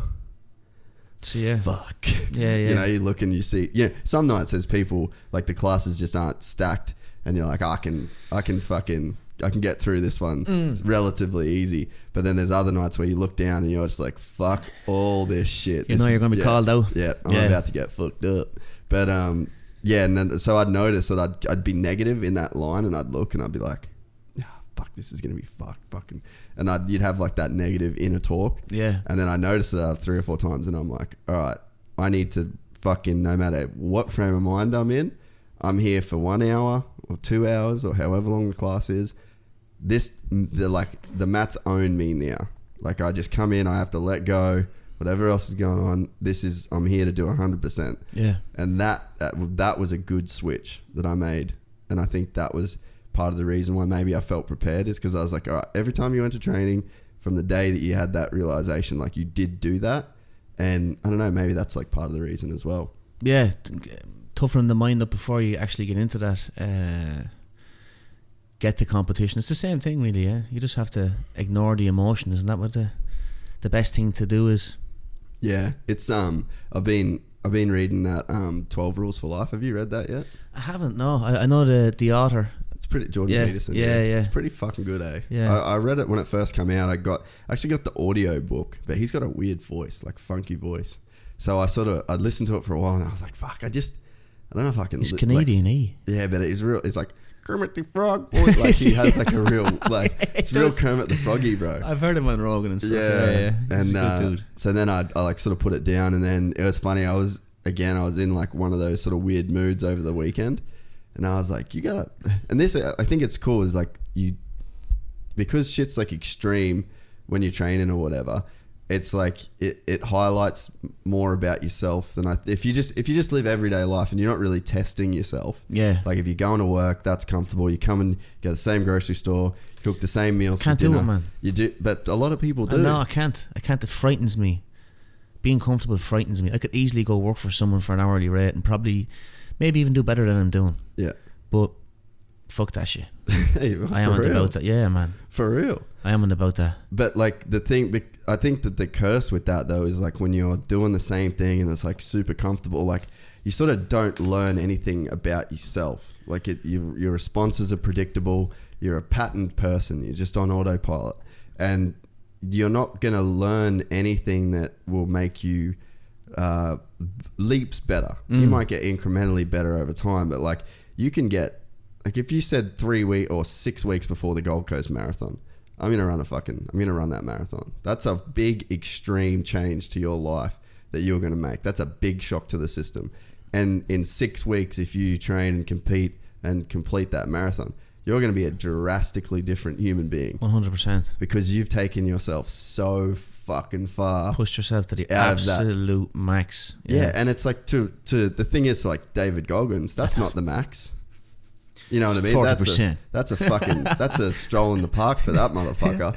But to the person X that did it, that is like becoming a fucking astronaut and going to the moon. Yeah. It's that big a deal. So it's like you'll learn that much about yourself. There's that much about yourself available again if you do something, you go to like another crazy extreme. You can find just as much out again. But, people, they won't go that far out of it. So I think whenever you do one of those things, it's like you're gonna learn more in the art of, say, training for a marathon about yourself that you can apply to everyday life. Then it's not just shit that you're gonna use the next time you run a marathon. You're gonna use that shit every day of your fucking life. Yeah. It's hardship. Hardship is what it's easy to say sitting here, but yeah, hardship is what I think we all need to grow. Yeah. Simple. There's in my opinion.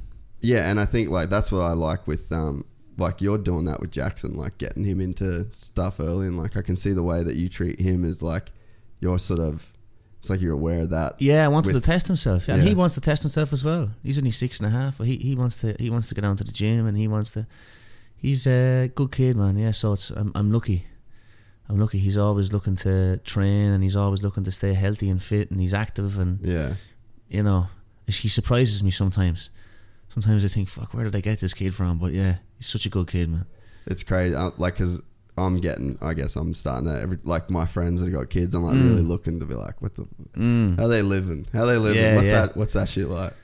It's good. I don't think anything has changed. I can't think of life before Jackson. So I'm 32. I had my son when I would have been 25 or 26. Really? Yeah.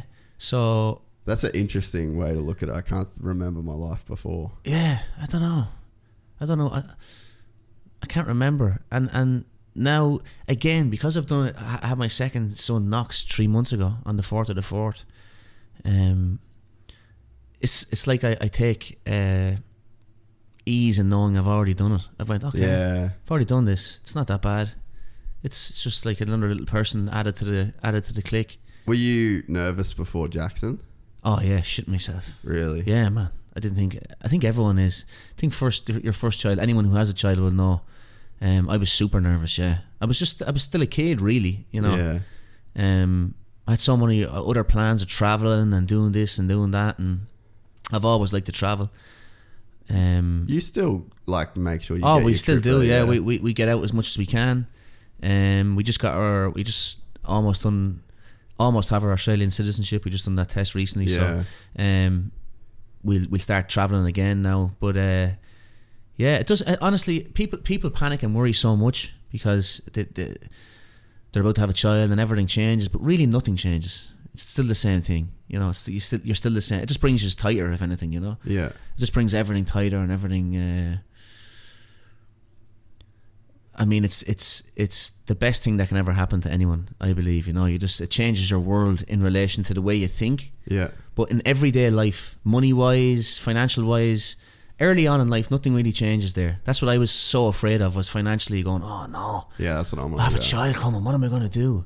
But if you break it down and think about how much they cost to feed and to do whatever, unless your partner is working, and in that situation, I was bringing in a wage, Kate was bringing in a small wage, so it didn't make a difference to us. Yeah. But still, I was panicking financially. I just thought it was going to cost me so much money. And yeah, that's like what I worry about. Yeah, there's probably people out there going, what the fuck are you talking about, man? It cost you. But yeah, for me, it didn't. Like, we've done all the stupid shit. We went out and bought expensive buggies and stupid cots and changing tables and all this fucking crazy shit that we didn't need. Yeah, I'm too tight for that. Yeah, well, I should have been, but yeah, but no. So that was the only thing that we knew second time around, is that everything isn't as bad as we think. It's not that we think it's going to be bad, but everything isn't as you imagine it. It doesn't cost you a fortune. It's not going to change your life dramatically. Yeah, it changes the way you think dramatically. That's what I found. Which is probably more conducive to making more money. Which exactly, you're so more driven. Yeah, but financially and like in the house internally, you just have another little fucking minion running around. Yeah, you know what I mean? What was the did you think that you would always move out of Ireland and that you'd have kids in another country? Like, no. Is that just happenstance? I left Ireland when I was 14 and moved to England. I left Ireland when I was 16 and moved to England. And so then I sort of got the travel bug. I moved to England from the age of 16 to 17 riding racehorses. So I got the travel bug then. Who went with you? Myself. Just you? My dad brought me over in his work, like ute, you would call it here, like a Jeep we call it in Ireland.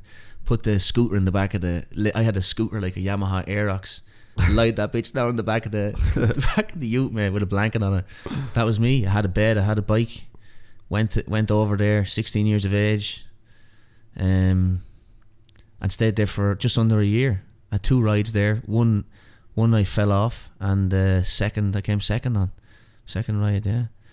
And was that like professional level? No, that was as an amateur jockey. It's a bit. So an amateur jockey is like an apprentice professional, basically. Yeah. But you have apprentice jockeys and you have conditional jockeys. But yeah, it's that was my end goal, was to be a pro. You still get paid under the table and stuff as an amateur jockey. Everything is sort of cash that way. But well, it was. I'm not sure what it's like now. It's been a long time since I've done it. But that was a great experience. That gave me the travel bug. I left Ireland then at 21, moved to New York, stayed there for just under 4 years. Met my partner there and started the box there, as I spoke about earlier on. Met my partner the last year. That was, as you can imagine, New York was a great experience. Yeah. Unbelievable. Dude, that's one of my regrets in life. So we got my business partner at the time moved to New York with his fiance. Yeah. And I didn't have much money. Like, everything was in the business. It was we had the best cameras and the best everything. Yeah. And I just didn't have money. And they were moving over there for another business they had, and they were like, right, we'll help you if you want to do it. And I just didn't want to, like, they'd help me get set up before, and we'd put money into cameras, and like we worked fucking hard, and we did so much, but like I didn't really get to repay them for what it was, and I felt like it was 2.0 of then it was like more money to try and get back the money that they'd already and I was I didn't feel right in myself. It felt more like charity at that point than work, and even though I know it wasn't from them, I don't know, there's a bit of like inner sort of, I had a bit of an inner struggle with that, but like looking back and knowing how genuine their intentions were, and I ended up staying, it was with an ex-girlfriend, and we had a house in Huntington Beach, and I wanted to surf, and I gave that up for that, and looking back at it now, because I fucking love New York City, dude. Yeah. Like, it's a crazy place. Unbelievable city, mate. One of the best decisions I ever made was going there when I did. I learned a lot of valuable life lessons in New York. It's a hustle. New York is a hustle, man. There's no one standing still. Everyone's out hustling. If it's raining, there's someone outside the subway selling umbrellas. Yeah. If it's 40 degrees outside, there's someone selling ice cold bottles of water. It's a fucking hustle, mate. It really, really brings you alive. That's what made me want to do something with myself. I was probably a little bit overweight and it's an inspiring place when your feet hit the ground. Like, drives you, mate. Yeah, drives you. There's a few places in the world that I've been to that have that same level of like, fuck, let's go. Yeah. And that's why I wish I lived there. New York was one of them.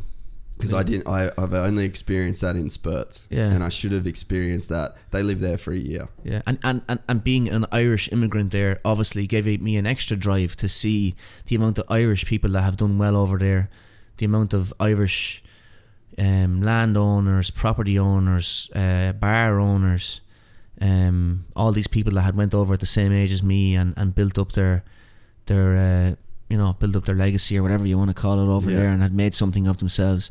Really, really drove me as well. I think life as an immigrant, I think we're lucky. I always hear Gary Vee speak about it. It's just that it gives you that extra drive to want to do well wherever you go. You're going, okay, I'm sacrificing living with my parents or living beside my parents. I'm sacrificing living beside people I grew up with all my life. So this shit's going to work. I'm going to make it work. So it gives you that extra drive and push to do well. So I think I'm lucky in that sense. There's something about Ireland too. It seems that if you grow up hardship, in man. Ireland, why is it such a hard, like a place filled with hardship? Well, we went through 800 years of brutal domination by the English. You know, we just got poverty, people taking land. We had a terrible time. We were oppressed. We were hard times, and they make tough people. So when them people got out of that environment and went over to America in the early 20th century, they made sure that shit worked. They made sure that they were sending back to their family. They were helping out everyone they possibly could. That's why there's so many of us all over the world. You know, I don't know how many. I'd be just guessing. There's more Irish people outside of Ireland. There's only like 6 million in Ireland or something. I think that could be, that's including the whole of Ireland. Yeah.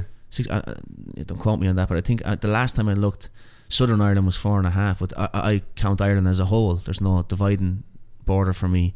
Ireland is one. I think there's 6 million in total in the whole of Ireland. So such a small place, mate. But everywhere you go in the world, there's an Irish bar. Someone was telling me they were in Azerbaijan recently, and there was a fucking Irish bar right in the middle of that bitch. You know what I mean? Azerbaijan, mate. How's the fucking Irish bar that we went to in Thailand? Man, crazy motherfucker. He was a legit crazy motherfucker. He was a G, man. He was a don. Yeah, he was sitting in this fucking bar in Thailand. Yeah. We had one of the boys tell us we had to go there and hang out with this dude. And we get there. There's no one in the fucking bar. There's a Thai bird behind the bar, and then this fucking old Irish Hugh Hefner looking motherfucker. from Cork, man. We won't say his name, but from Cork. But he was a gangster smoking on a fucking baseball bat. Yeah, he had these baseball bat fucking joints, and we just were sitting there chain smoking with this fucking Irish cunt. And by the time we were there 20 minutes, him and Andrew were talking to. I just couldn't hear anything. Just fucking. And then it turns out your man fucking lived in Cairns and knows like a bunch of people that I knew. I fucking forgot that. Yeah, I do remember it now. Yeah, crazy. He had fucking photos with people I knew on the wall, because he starts talking about Cairns, and I feel like everyone talks about Cairns as like everyone's got a story and they know this person, know that person, and it is pretty small to where like you sort of do know most people. And then true to his word, I was like, you're kidding me, Jono. It was actually a blues bar, and it was a fish on the wall, I believe that. Yeah. Now I think back on it, wasn't it, Jay? That's what you're seeing, and you went, oh fuck, I know that dude. Yeah. Fucking crazy, yeah. Crazy stuff. But yeah, you are right. There's an Irish bar in every. Yeah, my uncle owned one in Kuala Lumpur. I recently stopped in Kuala Lumpur on the way home from Thailand. I've been there 5 or 6 times. My uncle Danny, who was a racehorse trainer, but he's recently moved back to Ireland again. He's been all over the world training racehorses. So yeah, it's just such a strong culture of drink in Ireland, you know. and having a good time and telling stories, and it's part of our culture. It's part of our culture. That's where we used to congregate. We'd go to the pub. We had little snugs where the women used to sit, and then the women would go into the lounge, and crazy culture in pubs and bars in Ireland. It's something that we love to do. Have a few beers, sing a few songs, have the crack, as we say, and sometimes it gets taken a little bit too far, but sure, you know. But no, it's really part of our culture. It's mad. Like I said, there's one in the middle of Azerbaijan. Who the fuck would think there's a bar even in Azerbaijan? Yeah, it's it seems too like Irish culture just never really got watered down, did it? No, not really. I think it's a little bit more multicultural now in Ireland. But I think that like I see you and like Dennis and, you know, you people that you're sort of close with, and you've got like that connection to back home. And I feel like when I'm around other Aussies, like if I'm on a camp and there's an Irish guy and you're there, you two are fucking bonded as Ireland. You know what I mean? Whereas I feel like when I go to that camp, there's a bunch of Aussies there, but I'm not bonding with them as Aussies, if that makes sense. I'm bonding with them over just purely selfish interests. Yes, if that makes sense. I agree 1,000,000%, mate. I don't have a thought of, honestly, it's all just I'm looking at things, I'm taking them selfishly. I like that guy because of this. Especially if they've travelled. Especially, I think, if someone has been away from Ireland for a period of time. I think that if you meet them, like for instance, this time on the camp, Lar was there, who I train with in the gym, but like it was the same thing. We paired up. We were always, you know, having a few beers, having a few J's after training or whatever, chilling in the pool. You're right, there's a connection between Irish people. I think it's like we have a bond, especially if we've went off travelling somewhere, and couldn't be prouder to be from where I'm from. You know, I really love Ireland. It's a great place. It's crazy the way that Conor McGregor's like just bought Ireland, like an entire country come back into the spotlight. Like, do you feel that? Yeah, 100%. Crazy. Isn't that fucking crazy? It's that insane. Dude can bring a whole country, forward. Yeah, it really is, man. And I think, again, it's only hearsay. I don't live in Ireland, but like I think that he's maybe underappreciated back home. Like so you think he's done, like, because people are at home, not out in the world, seeing what he's done and seeing how big of a star, Because you'd get people, I mean, I've been with people and people are like, you know Conor McGregor, you know, you like Conor McGregor. Yeah, all the time. Crazy. All the time. Everywhere I go I hear it, you know, Conor McGregor. Everyone loves him everywhere in the world. He's a legend, man. What he's done for not only Ireland, but what he's done for the sport in general. He had a massive part. That $4 billion, a good chunk of that should be in his pocket. Yeah. He elevated that sport beyond, and it's the same thing. He's just a megastar. Yeah. As you said, everywhere you go, people know who he is. And dude, like, I'm walking on Kuala Lumpur, and there's these little Kuala Lumpur dudes saying it to me. I always get told I look like him. I'm walking down the bars, the ginger beard. I'm walking down the road. These little guys are stopping me and asking me, do I know Conor McGregor? You're going, how do you know? Just insane, absolutely insane. How well he's known worldwide. That's probably the reason why I think he is underappreciated a little bit in Ireland.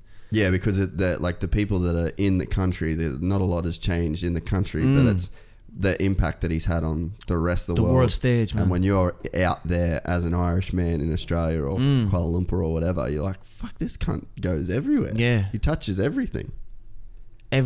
Everyone knows him. He was the A-side on that Mayweather fight. Yeah, big time. You know, I felt like Floyd Mayweather was getting to fight Conor in a way. Yeah, it felt like his show. Yeah. It didn't feel like Floyd's show. No, for a boxing fan, for me, it did. I have to say, but I do know what you're saying. Maybe it's just because I'm coming from that world. No, I know exactly. Yeah, and 100%. But I Floyd was always someone that I admired. He's one of the best defensive boxers that ever lived, in my opinion. He's unbelievably good, talented. Oh, mate, and that's such a good set of skills. It was so good when Conor hit him. Yeah, with the uppercut in the second or third round. I was like, fuck. I thought, no one hits this dude. Yeah, and then he jumped through the roof. I was watching it in Sydney, man. Fucking hell, it was insane. It was like a split room. Yeah. It was like a load of Arab guys on one side and then like a load of Irish guys on the other side. and every time McGregor would land the punch, start getting a little bit heavy. I was like, oh fuck. Maybe. Yeah, oh shit. Maybe. But I thought it was going to kick off in the pub. Oh. Yeah. I thought it was going to kick off in the pub because they were shouting when Mayweather scored a shot, and when he caught him with a shot, and then we were shouting obviously when McGregor hit him with a shot. But did a part of you want McGregor to win? Even though you're every from last part of me wanted McGregor to win. Yeah, I wanted McGregor to win, but I knew it was a massive task. Yeah, he's the greatest to ever live. When he landed that uppercut, I'm not going to lie, I was thinking, whoa, this could actually work out here. He could catch him with something strange, but he just broke him down and then start backing him up, and inexperience on McGregor's side. But isn't it funny how a superstar like him just exists? It's mad. Like before he was in the UFC, he was always that fucking dude. Like, and then you watch like you saw the Netflix documentary they did on him. Yeah. And you watch that, and then you go back, and it's like you just don't ever see people that are like megastars that when you go back and you watch their life before they were who they are, you're like, that cunt's boring. He's just normal. Yeah, he's just a normal person. But you don't, like, you can still see, like, that's fucking Conor McGregor. Yeah. Like, you can see it in him. Before, he wasn't that person. Yeah. You know, in terms of, like, the notoriety, but he's always been that fucking dude that got him to where he is. Like, he's always had that. He's always had that thing. Star power.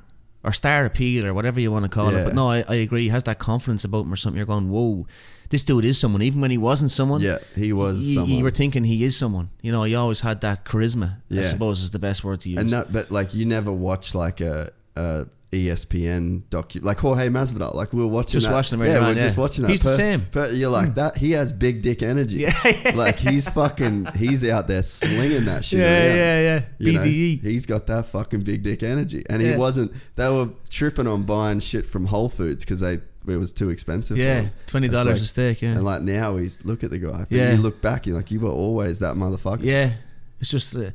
Funny that if you watch the first interview with McGregor, I don't know who was talking to about it the weekend, you know, where he's like a spotty face 16 or 17 year old sort of saying, I'm going to be the best in the world, I'm going to have more money than I know what to do with. It was actually a friend of mine that done the recording for that, Dean Kelly. Really? Yeah.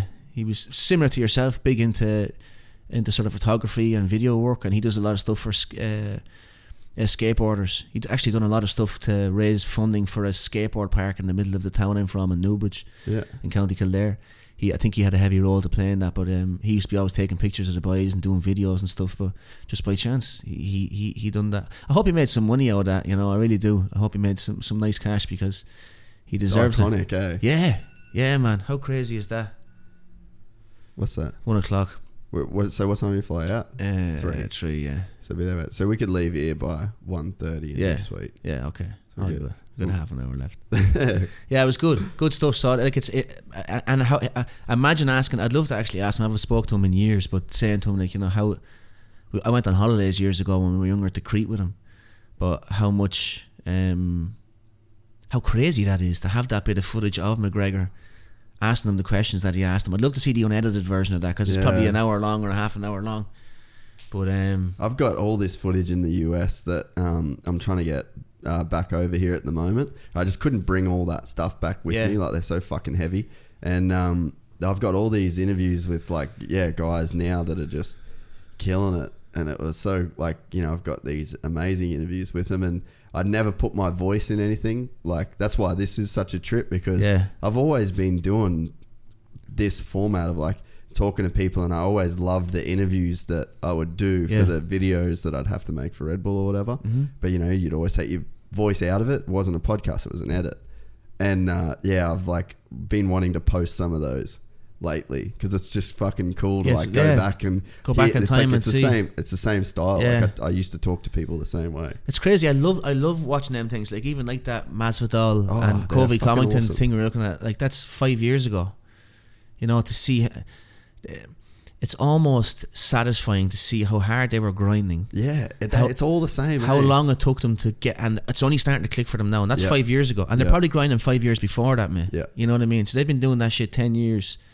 Like pushing and eventually it has to work. It has to work. And like the last 3 years for those two, and then but all the time with that, you're like, because I think that shit in business with like the podcast and stuff, I'm like, this is the month where it's going to get easier financially. This is the month where, you know, I'm going to get a couple extra sponsors. I'm going to be fucking cruising. I'm going to be on Easy Street. And the next month comes and it's a fucking grind again. Yeah, and you've got $86 in your bank account. And then you're fucking going, oh, well, if this comes out tomorrow, I got no money.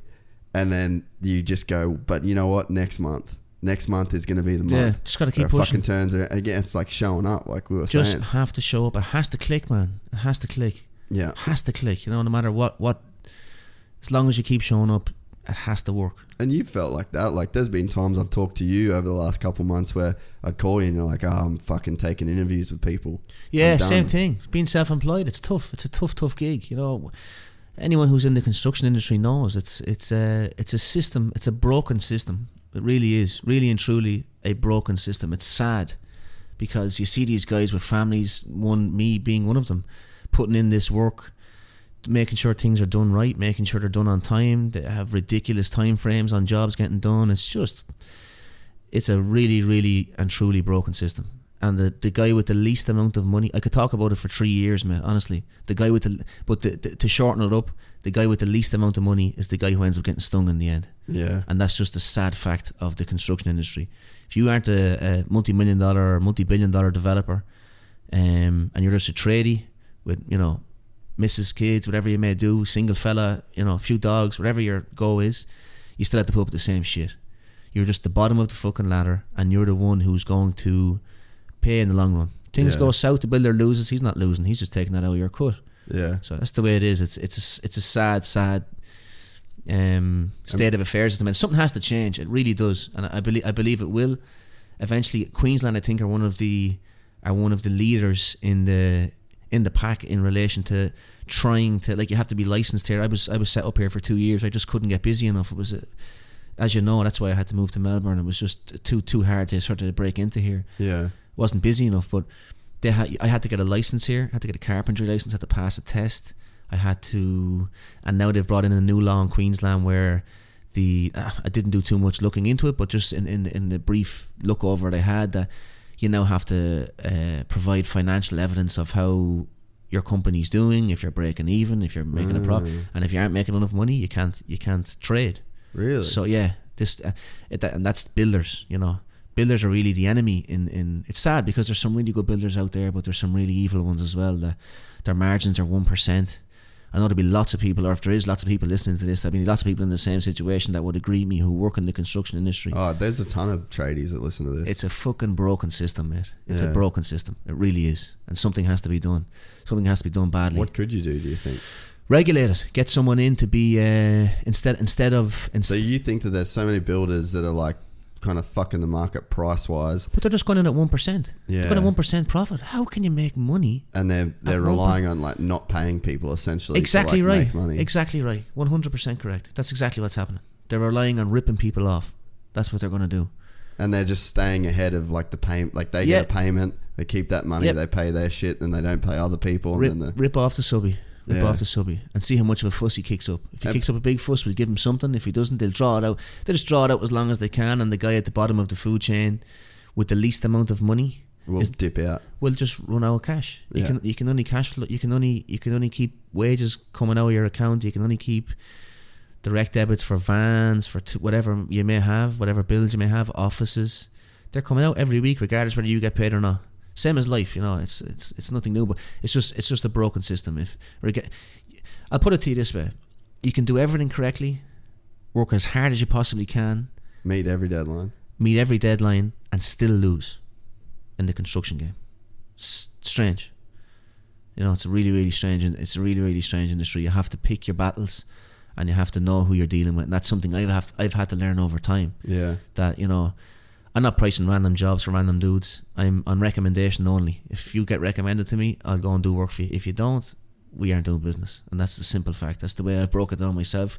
It seems to be working well so far. So that's the way I try to do it. I just try to stick to guys I know, and instead of taking chances when things are quiet, I just sit tight and then wait for the guy that I trust, the guy that I like, to give me another bit of work, and then I'll go do work for them, rather than taking chances and dealing with idiots that, you know, that's their game. That's how they make money. They just rob the small man. It's a sad state of affairs. The thing that is crazy though is like will fucking keep coming. You'll keep coming back. You have to. You're in too deep. It's you have to keep. You're at the full mercy of a builder. That's the way it is. If you're a subcontractor like myself, but there's got to be something about, like, I just feel like you're the kind of guy that's always going to work for yourself. Like, no matter how fucked it is, there's something about this. You know, the stress is worth it to not have to go be some fucking. Like we spoke about, I think the struggle builds character. I think there has to be like at the end of the tunnel. There's so much.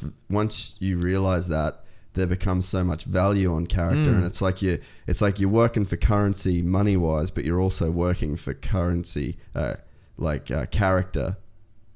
You know, life currency, man. Yeah, you're life working currency. on life. It can't be bought. It can't be bought. But like, it's crazy that you get to a point where you find out that is necessary. Like, yeah, you 100%. need that life currency. Yeah, as long as I can get. I know I'm learning here all the time. Like, if I speak to someone who's 32 years of age, that came up similar to I came up, we're thinking and works for someone. Let's just say, and I have nothing against. I'm not saying anything bad about anyone who works for someone, or I'm not putting them down. Do your thing, whatever makes you happy. Everyone's different. Everyone's an individual, but I just can't do it. I couldn't do it. I'm happier grinding and trying to make things work, and I know it's character building. Eventually, this will click. Like someone who's working for someone, as I said, that's the same age as me. I can tell them what way the court system works now, because I've had to bring someone to court, or I've been all these different situations and scenarios that I've been in. Being a business owner will stand to me and have stood to me. It's character building. I believe that, in my opinion, that's what it is. It's character building, and I think maybe that's just me trying to convince myself, or it's ego. I don't know. Who knows? But you're right. Like, because I agree with you. I think the same thing. I just think, like, it's been financially fucking rough since we moved to Burleigh, because I've had to build this studio, I've had to build another studio. Ricky didn't have work when we first moved here, so like it's a slog, grind, bro. It's a grind. But it's just, I don't know, like I just wonder, like, I think about the whole life currency thing, and I know it's like, you put it a good way by saying life currency. I always would think that there's, for the $1,500 I get paid from this person, I get $1,500 in something else. Like, it always seems like I'm getting double the actual money, and for some reason that feels worth it to me, but I don't know what I'm ever going to spend that extra money on. Life, I believe that's what you're going to spend it on. Life, that is your currency in life, is knowledge, and that's what you're stacking all the time, is knowledge. And the thing about it is, you don't lose it. Yeah, money goes. You money don't know comes when and you're going to goes. spend it either. No, you don't. But it's just such a good thing to. I would rather have that, mate, than a false bank account, full of whatever. Don't get me wrong, I love money, and but it's not the be all and end all. Yeah, like I could go and get a job for someone, go work in the tunnels and make $2,500-3,000 a week, but I'd rather go out and try and make that myself. I want to build my own thing. I want to build my own empire. I want to build my own. I want to be me. I don't want to be someone's little, gopher or whatever. I want to do it myself. Yeah, and that's not for everyone, and I've no problem with that. But for me, it is. That's the way I want to do it, and I don't fancy doing. And there's times, like I even said last week, I was talking to Mum, I was like, fuck, I just might need to get a job. And then it's like, you weigh it up and you're like, all right, well, if I get a job, like I spent 12 hours editing the podcast today. So if I get a job, everything that went up online today wouldn't go up. Yeah. And then when would I do that again? And I was like, well, if I did jiu-jitsu, then that's 2 hours going to that, and then I'd have 3 hours at home before I went to bed to try and do 12 hours of editing work. So it's like, it becomes very clear. It's like you either do this or you do that. And it's like, if you want to do this, which is keep doing the podcast, fucking figure it out. Yeah. And you get to that much of a crossroads, because you do get to a point where you can't do both. You couldn't go work for someone, keep your construction business going on the side while you wait for things to get better. Like, you're all in or you're all out. Yeah, you have to be all in or all out. It's crazy. Yeah, you can't half do it. No, you can't be half in, half out. With this, I think it's only a matter of time, I think, before everything starts clicking. Your name is getting out there and you're doing the right things. Again, it just has to work. Yeah. As long as you keep doing it, it's going to work, no matter what way you think about it or what way it's going to work. It's weird though, like, to sit and talk about it as like the money though, because like, really I just want the money so I can keep doing this, if that makes sense. Yeah.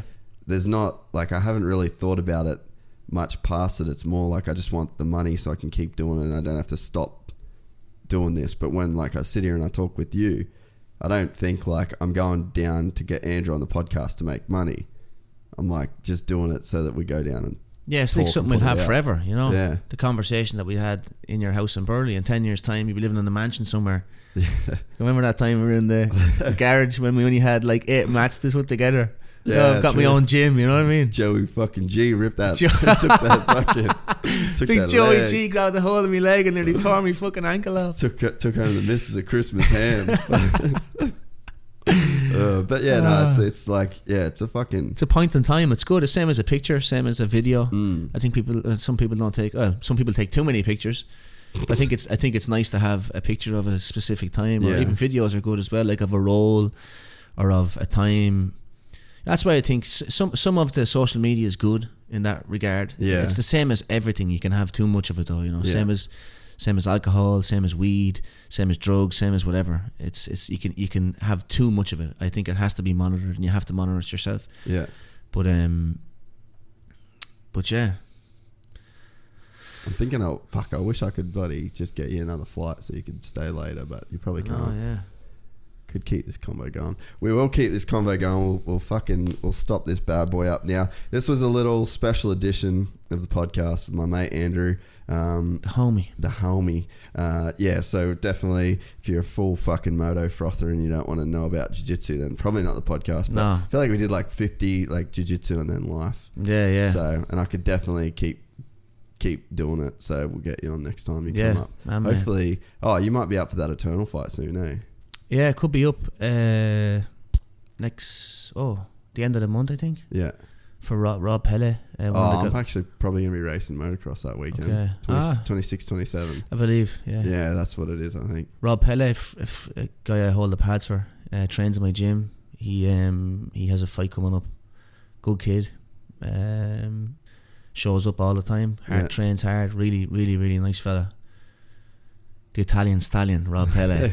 And the Irish gorilla. Yeah. I'm trying half use this as encouragement for Andrew to do his own podcast too. He's very, very knowledgeable in the fight game and boxing, MMA. Maybe. So we're maybe we'll get him doing that shit, and he can become a podcast superstar himself.